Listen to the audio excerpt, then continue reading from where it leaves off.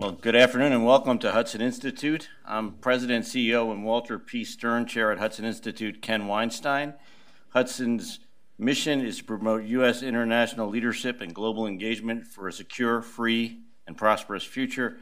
And we are truly honored to welcome the Deputy Secretary General of NATO, Mircea Joana, to Hudson Institute for his first set of public remarks on his inaugural trip to Washington as Deputy Secretary General. The Deputy Secretary General is here for meetings with officials in the Trump administration in particular, and met with the Vice President this morning, had a very productive meeting. He is, of course, the first Deputy Secretary General of NATO from Romania, the first from the former Eastern Bloc. He has had an extraordinary career, and as someone I think we will all get to hear the insights for which he's known.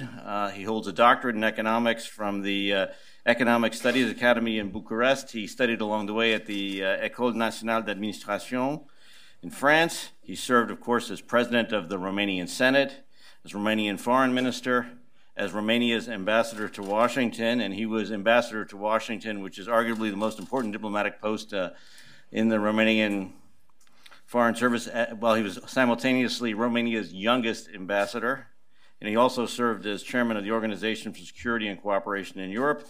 Today, he will assess the state of the transatlantic alliance after the London summit. After the Deputy Secretary General offers opening remarks, he will engage in a dialogue with Hudson Institute Senior Fellow Peter Rao. Peter is a former White House and USAID official under President George W. Bush. He writes widely on defense and foreign policy issues in publications in the United States and also in Germany. Ladies and gentlemen, without any further ado, please give a warm welcome to the Deputy Secretary General. Thank you.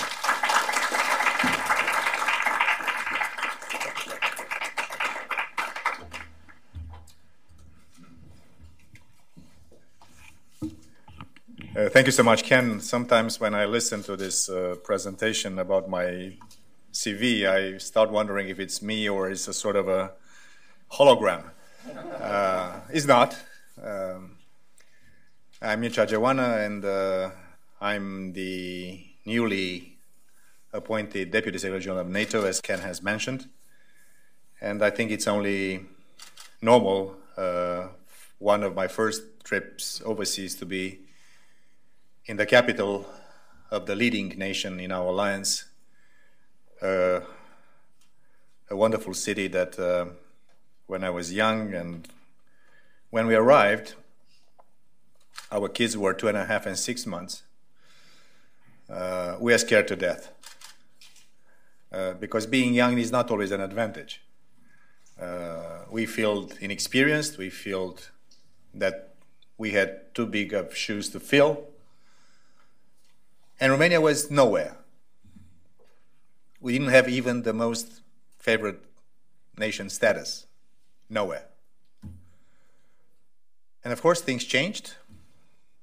Successive American administrations decided that the former communist countries had the right to choose their destiny, that after decades of tyranny and despotism and closed society, we could make our own decisions about where we want to belong, and we want to belong to the West. We want to catch up with the historical lost time that our geography and the vagaries of geopolitics have forced our nations, Romania, but all the others, to be basically living in the dark. There's nothing better than living in the sunshine of democracy. There's nothing better than enjoying the beauty of being free to speak up your mind, to elect the leaders you want to elect, to get rid of the leaders you don't want to elect, and to basically become normal societies. And the fact that I'm the first, let's say, Central Eastern European that has such an important job is also a testimony not only to my CV. There are lots of great CVs in our part of the world. There are lots of people that are probably brighter than I am. But it's also a sign of recognition that we are coming to age, and the last 20, 15, 10, 5 years since we had enlargements of NATO, things are going in the right direction. So we speak a lot about the values that we hold dear. And I just want to share with you the state of affairs in the transatlantic world and something that we should call as the political West. Because there are democracies, our partners, America's allies, also in Asia. We have strong, vibrant democracies. We have partners and friends all around the world. But I will focus this conversation because I'm working in NATO about how things are in the transatlantic community. Sometimes when I talk especially to a younger public from America or from Western Europe, when we start speaking about values, it sounds like a cliche. Values. We struggle with other things. It's job insecurity.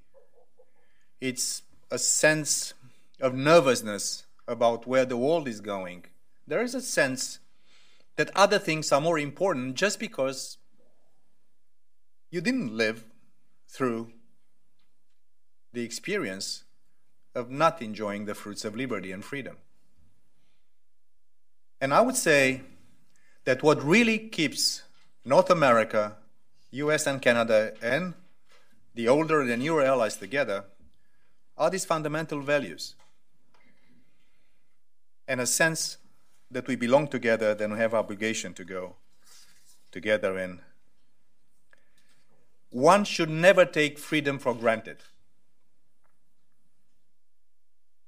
Do not take freedom for granted. Because history never stops. Geopolitical competition never stops. And we are witnessing today an epochal fight for the commanding heights of how human societies are organized between us, the ones that believe that democracy and free markets and open societies are the solution, and others that do believe that closed societies, authoritarian regimes, dictatorships are the most efficient formula to govern modern societies. We are entering a period when this epochal fight for how our societies are organized, and here all democracies, old or new, all allies, big or small, superpowers like America, and small regional players like many other allies in Europe, we have to fight this fight because this is the fight. This is what defines, also for the younger people in this room, this will define also your future. This will define the way in which you will be living, and your kids will be living, and your grandkids will be living. And I think our generation has the obligation to make sure that we leave a world for you that is safe. And NATO continues to be the indispensable multilateral institution that is ensuring the very foundation of normal societies. Without peace and security, because that's the business of NATO, there is no economic progress. There's no social emancipation. There is no cultural identity. There is nothing if we don't have peace and security. That's the line of business of NATO, and that's who we are. And my plea to everybody across the pond, let's stay true to these values. This was true and stated by the genius of the founding fathers of this alliance 70 years ago. And if you have the time just to read, fast forward, the Washington Treaty, which is our constitution, the foundation, the founding act of NATO, you'll see that we speak about values. you'll see that we speak about human rights, freedom, and rule of law. You'll see that in Article 3, we talk about the resilience of our societies. You'll see that this is a solemn contract to defend these values and uphold those values. And this is today more true than ever. And this is something that we'll have to continue to invest into. There are lots of challenges facing our transatlantic community and our alliance. Almost exactly 6 years ago, covert Russian forces, the so-called Little Green Man, illegally annexed Crimea, part of sovereign Ukraine. It was the first time that one European country had taken part of another by force since the end of the Second World War. This has been followed by a constant stream of aggressive actions, from daily cyber attacks to interference in our elections to attempted assassinations on Allied soil. Not to mention the ongoing conflict in the east of Ukraine that has cost more than 1,300 lives and displaced more than 1 million other people. Russia's actions challenge on our democracies are an attempt to divide us, to derail our way of life, and to put the seed of mistrust in our own values. This is something that has to be addressed in NATO jargon by deterrence and defense. We stand ready to engage with Russia on our dual-track approach, but we also have to remain vigilant because what we are witnessing is indeed continues to be worrisome. The other big challenge that we have not the right to forget about is the ongoing threat of terrorism. This is still here.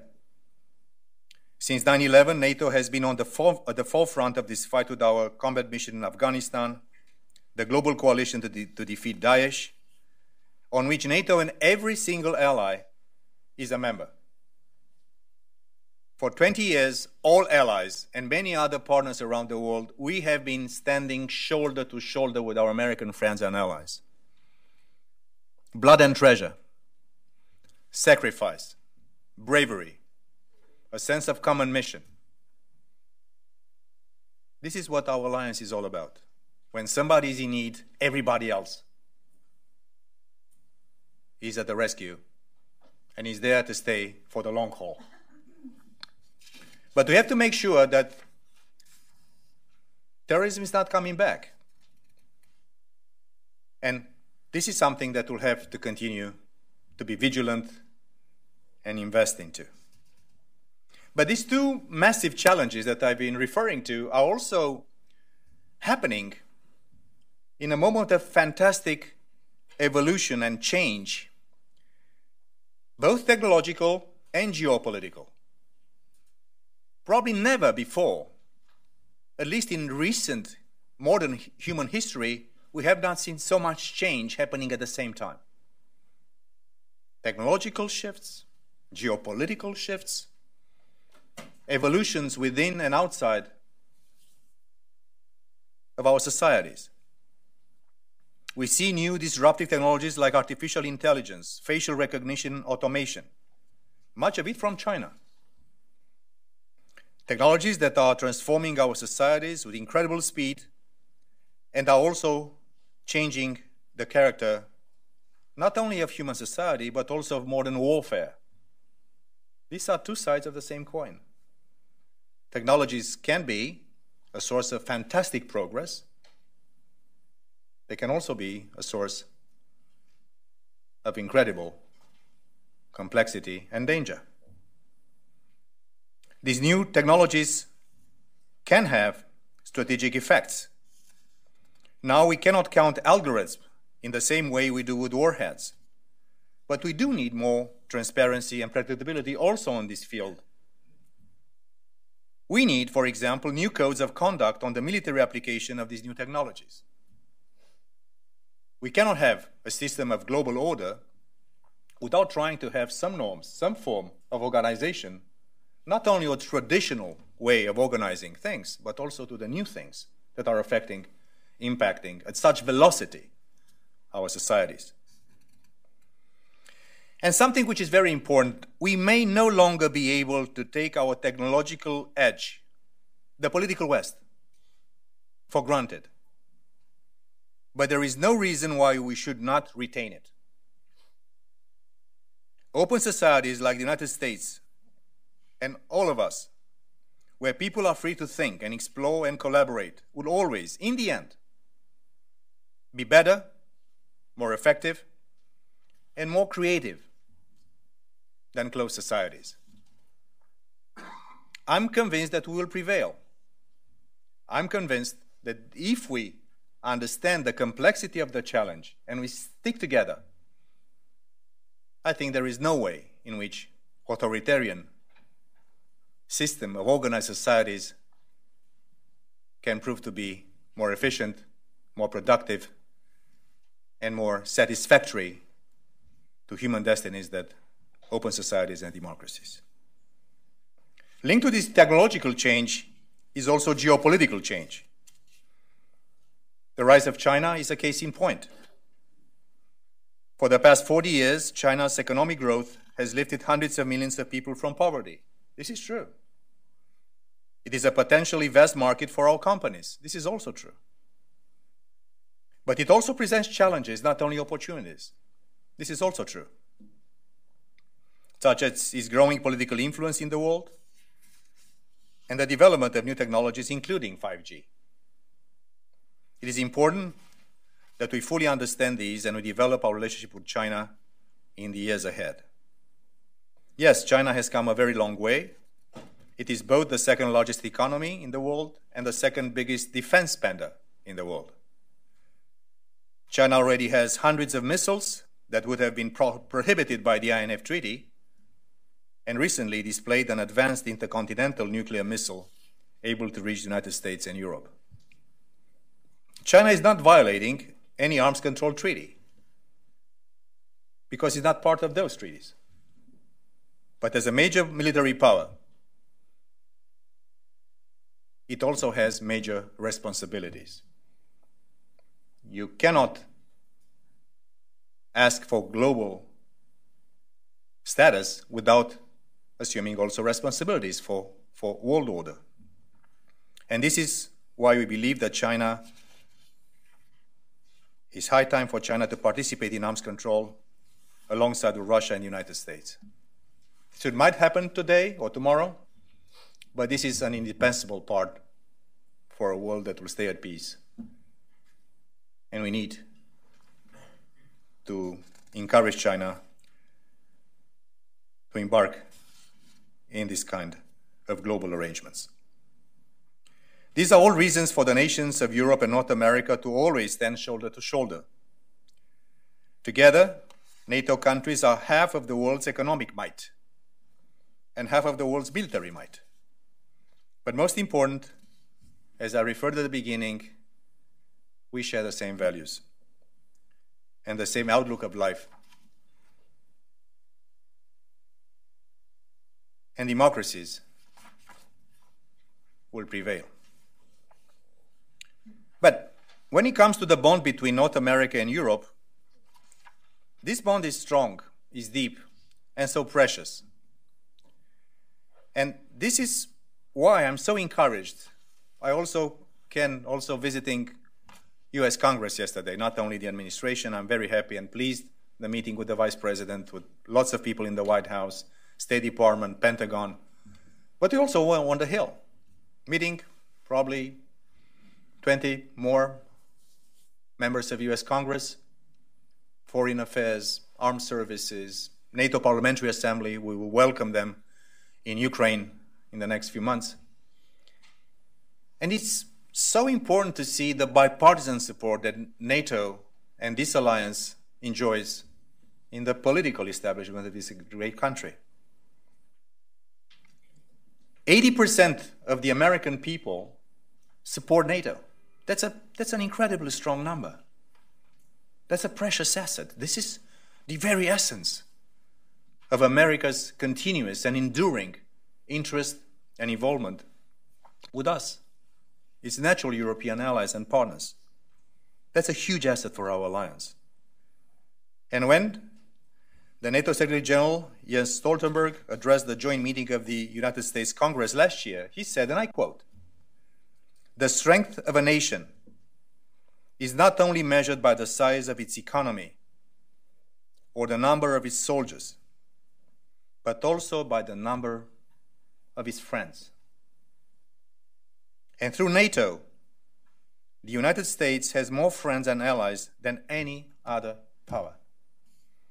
This has made the United States stronger, safer, and more secure.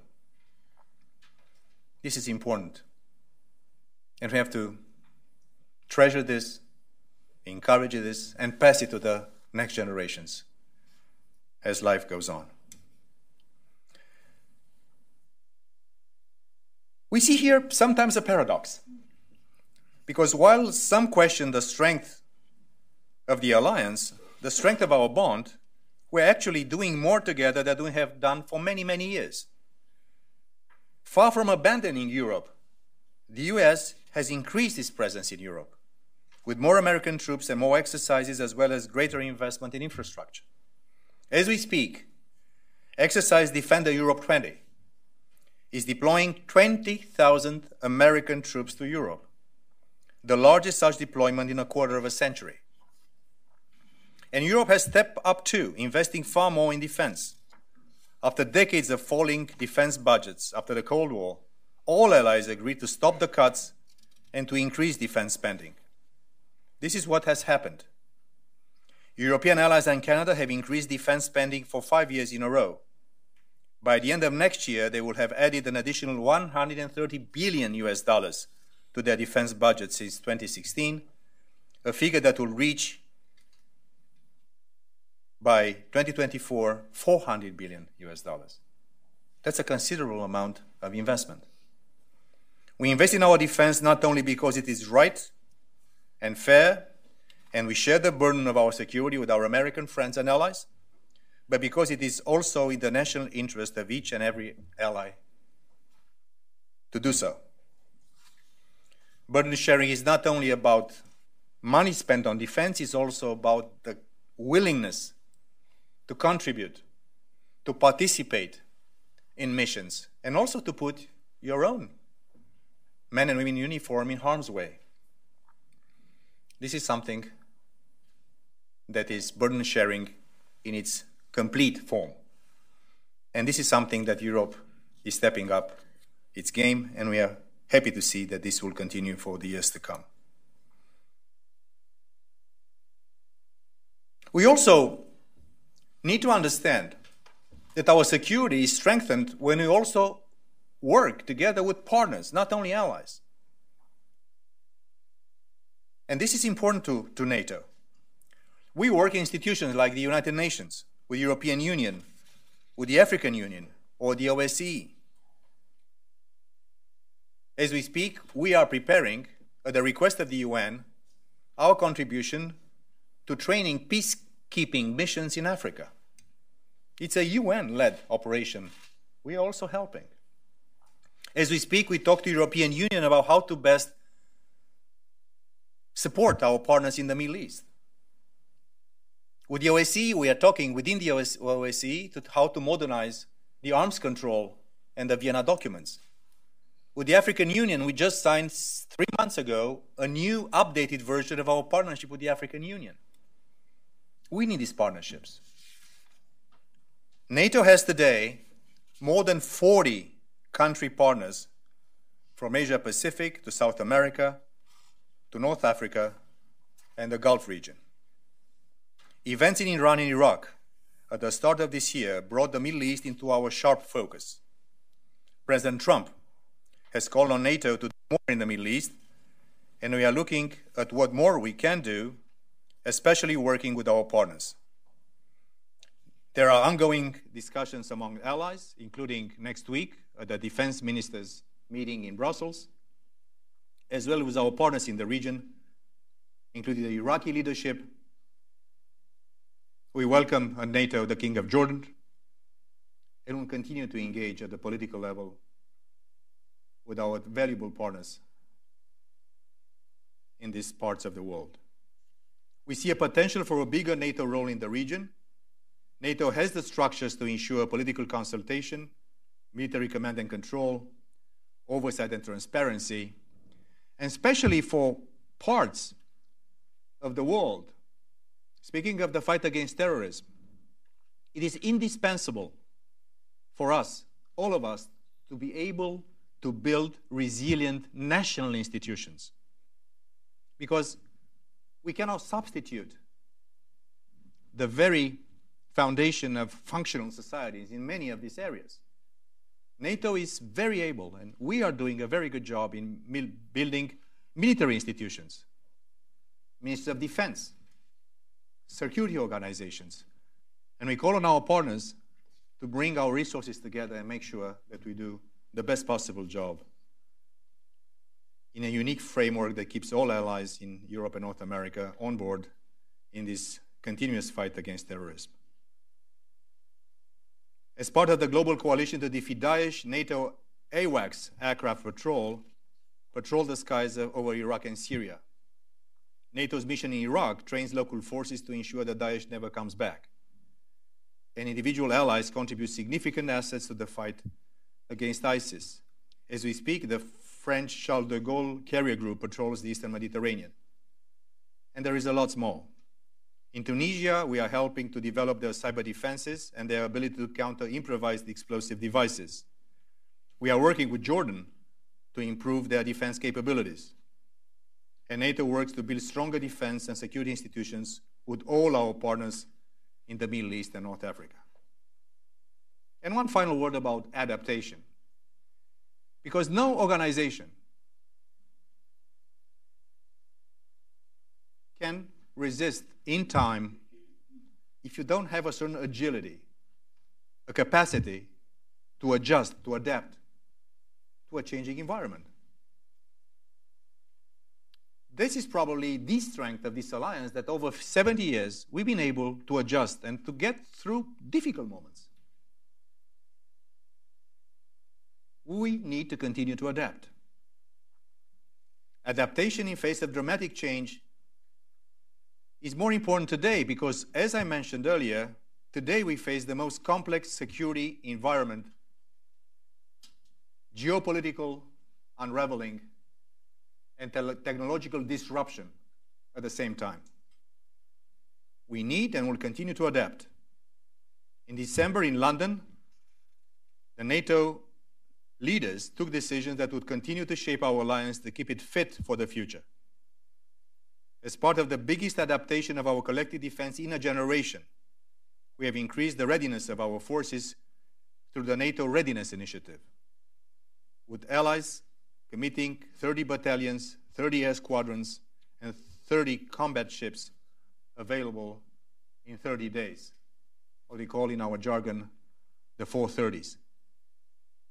Allies also agreed on a common approach to the protection of our telecommunications infrastructure, including 5G, and a new roadmap on disruptive technologies to make sure we keep our technological edge.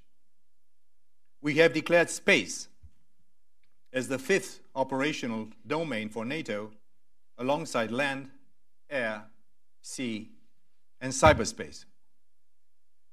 Because so many of the modern state competition takes place also in space. This is a vital necessity to focus our nation on the next generation of technologies. Leaders have also asked the Secretary General of NATO, my boss, Mr. Stoltenberg, to strengthen NATO's political dimension. NATO already has a strong political voice, but with greater cohesion and coordination, will make our strong alliance even stronger. As I mentioned at the beginning,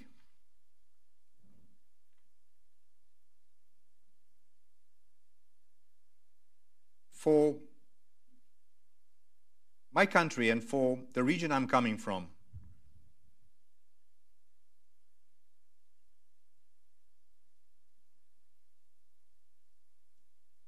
I believe that we are witnessing one of the most decisive moments of recent history. This combination of challenges, sometimes the self-doubt about ourselves and our own strength, is giving sometimes the impression that we are questioning our capacity to continue to be the kind of societies and the kind of alliances and the kind of like-minded nations that could prevail in the 21st and the 22nd centuries and beyond.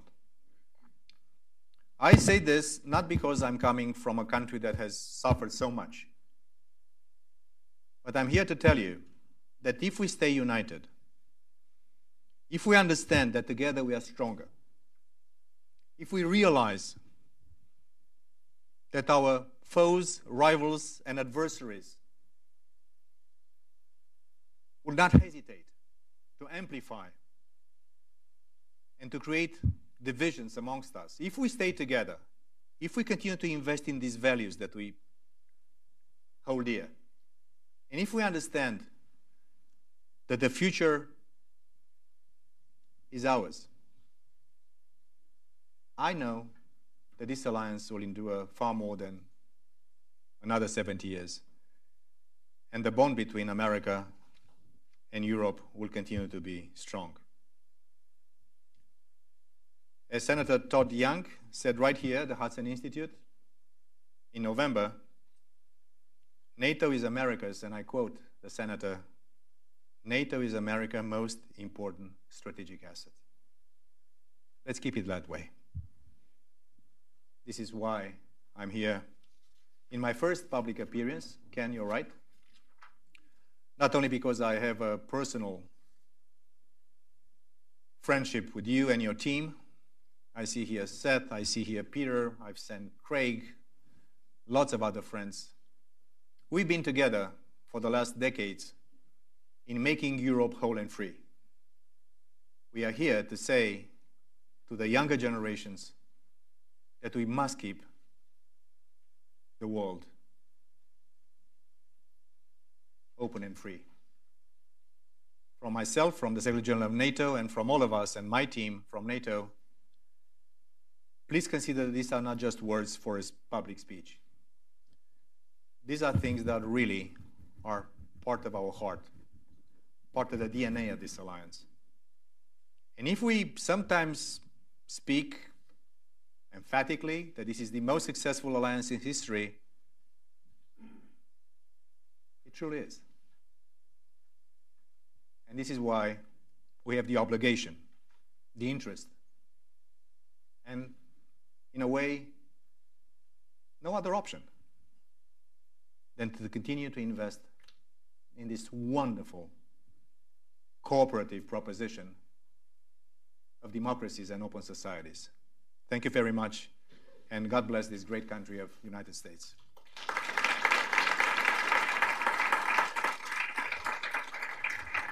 Thank you. Thank you very much for that very impassioned and terrific speech. I think I speak for Ken and everyone at the Institute to say that that friendship is certainly reciprocated. We appreciate it. We look forward to partnering with NATO to ensure that the next 70 years are as great as the past 70 years.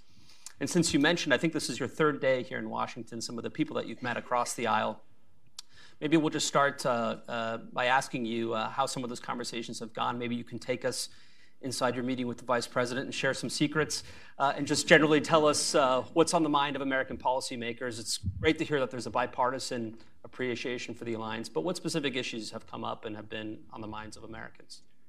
I always love the off-the-record conversations with the media. Just, full transparency. No, but on a serious note, it is so important to see that the American top leadership are committed to this alliance.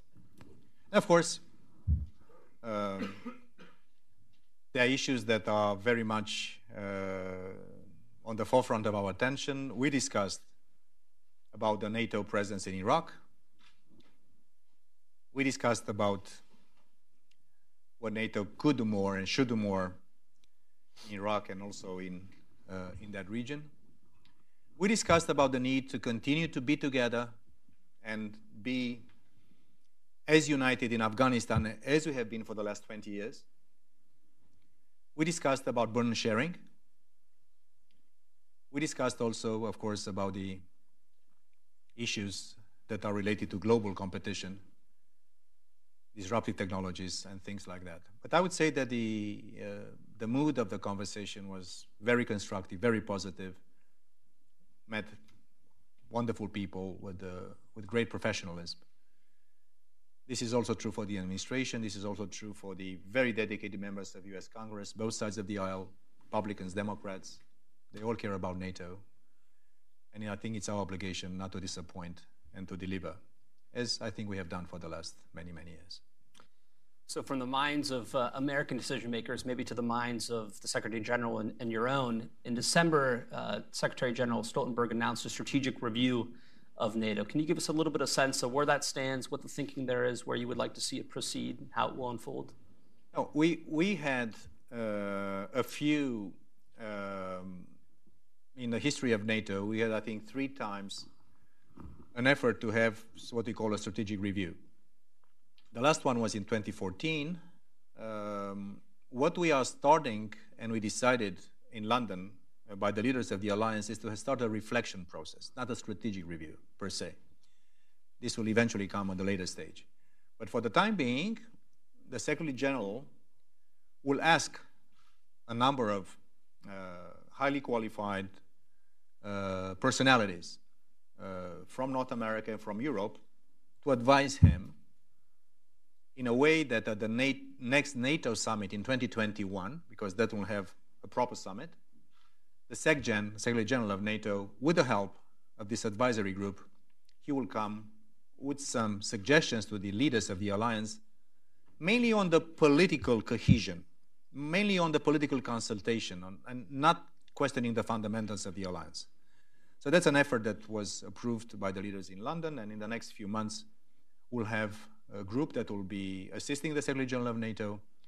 We count on their wisdom, we count on their foresight, we count on their sophistication, but in the end, the Secretary General will be the one that will be incorporating their advice and present his conclusions at the next NATO summit in 2021. You covered a lot of different theaters of the world. Maybe one to bring up that wasn't in your remarks is the ongoing offensive in Idlib that the Syrian regime forces have launched with support of Russian air power and Iranian proxies. The other day, the Turks, which of course is a NATO member, I think reported 9 casualties in a shelling operation. How does NATO think about events in Syria and the ongoing offensive in Idlib? NATO is not involved in Syria. This doesn't mean that we are not exceptionally attentively watching what's going on, because these things are interrelated. Right. You cannot just have silos. Everything has a consequence. Everything in theaters or the geopolitics in this big region has an impact on everything else. But we are not per se involved in Syria. We are encouraging all sides to continue to try to use the UN framework that could eventually bring a political solution to the situation in Syria. There's no other way than a political solution. And what we do, we are trying to encourage to follow the UN mandate, which does exist for Syria, and of course, consultations, diplomacy, and not only military means. That's the only way for having in a country that suffered a lot, a country that has millions of its citizens either dead or wounded or displaced. And this is also where Turkey, as an immediate neighbor, is also witnessing that thing. There's no other country in the alliance that suffered more terrorist attacks than Turkey. And there's no other country in Europe that have been hosting more displaced persons and migrants coming from that region. So we hope that Syria will find a political answer, and UN is the key in addressing politically the situation in Syria.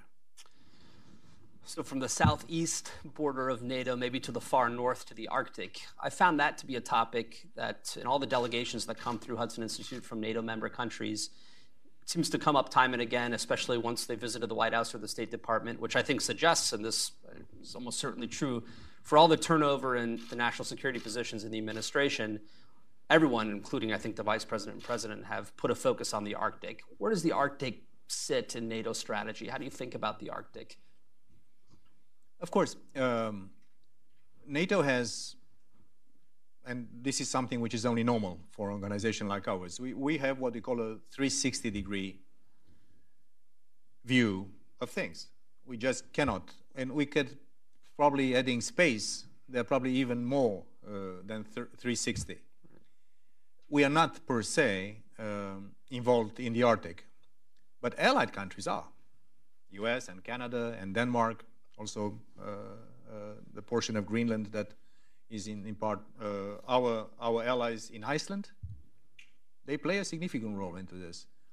And we continue to look very attentively. We just had a couple of briefings last week in NATO. Also on the western side of the North, looked from the perspective of US and Canada, and also coming from Norway, coming from Denmark, let's say more to the east, and also Russia operates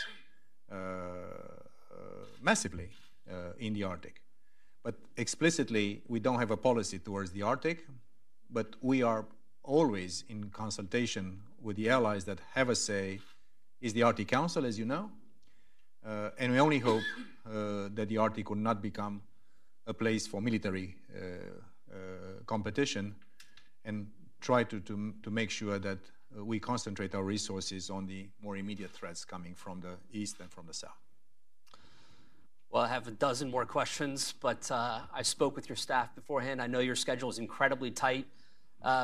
If everyone could just do me a favor and remain seated, and we'll thank the Deputy Secretary General for his remarks, and then you'll be on to your next appointments. Thanks so much for your extensive remarks, which made it a bit easier because there weren't as many areas I had to probe on, but we really appreciate having you here. And as I said, feel very fortunate to have your friendship and your support. And also I will leave my coordinates with Peter.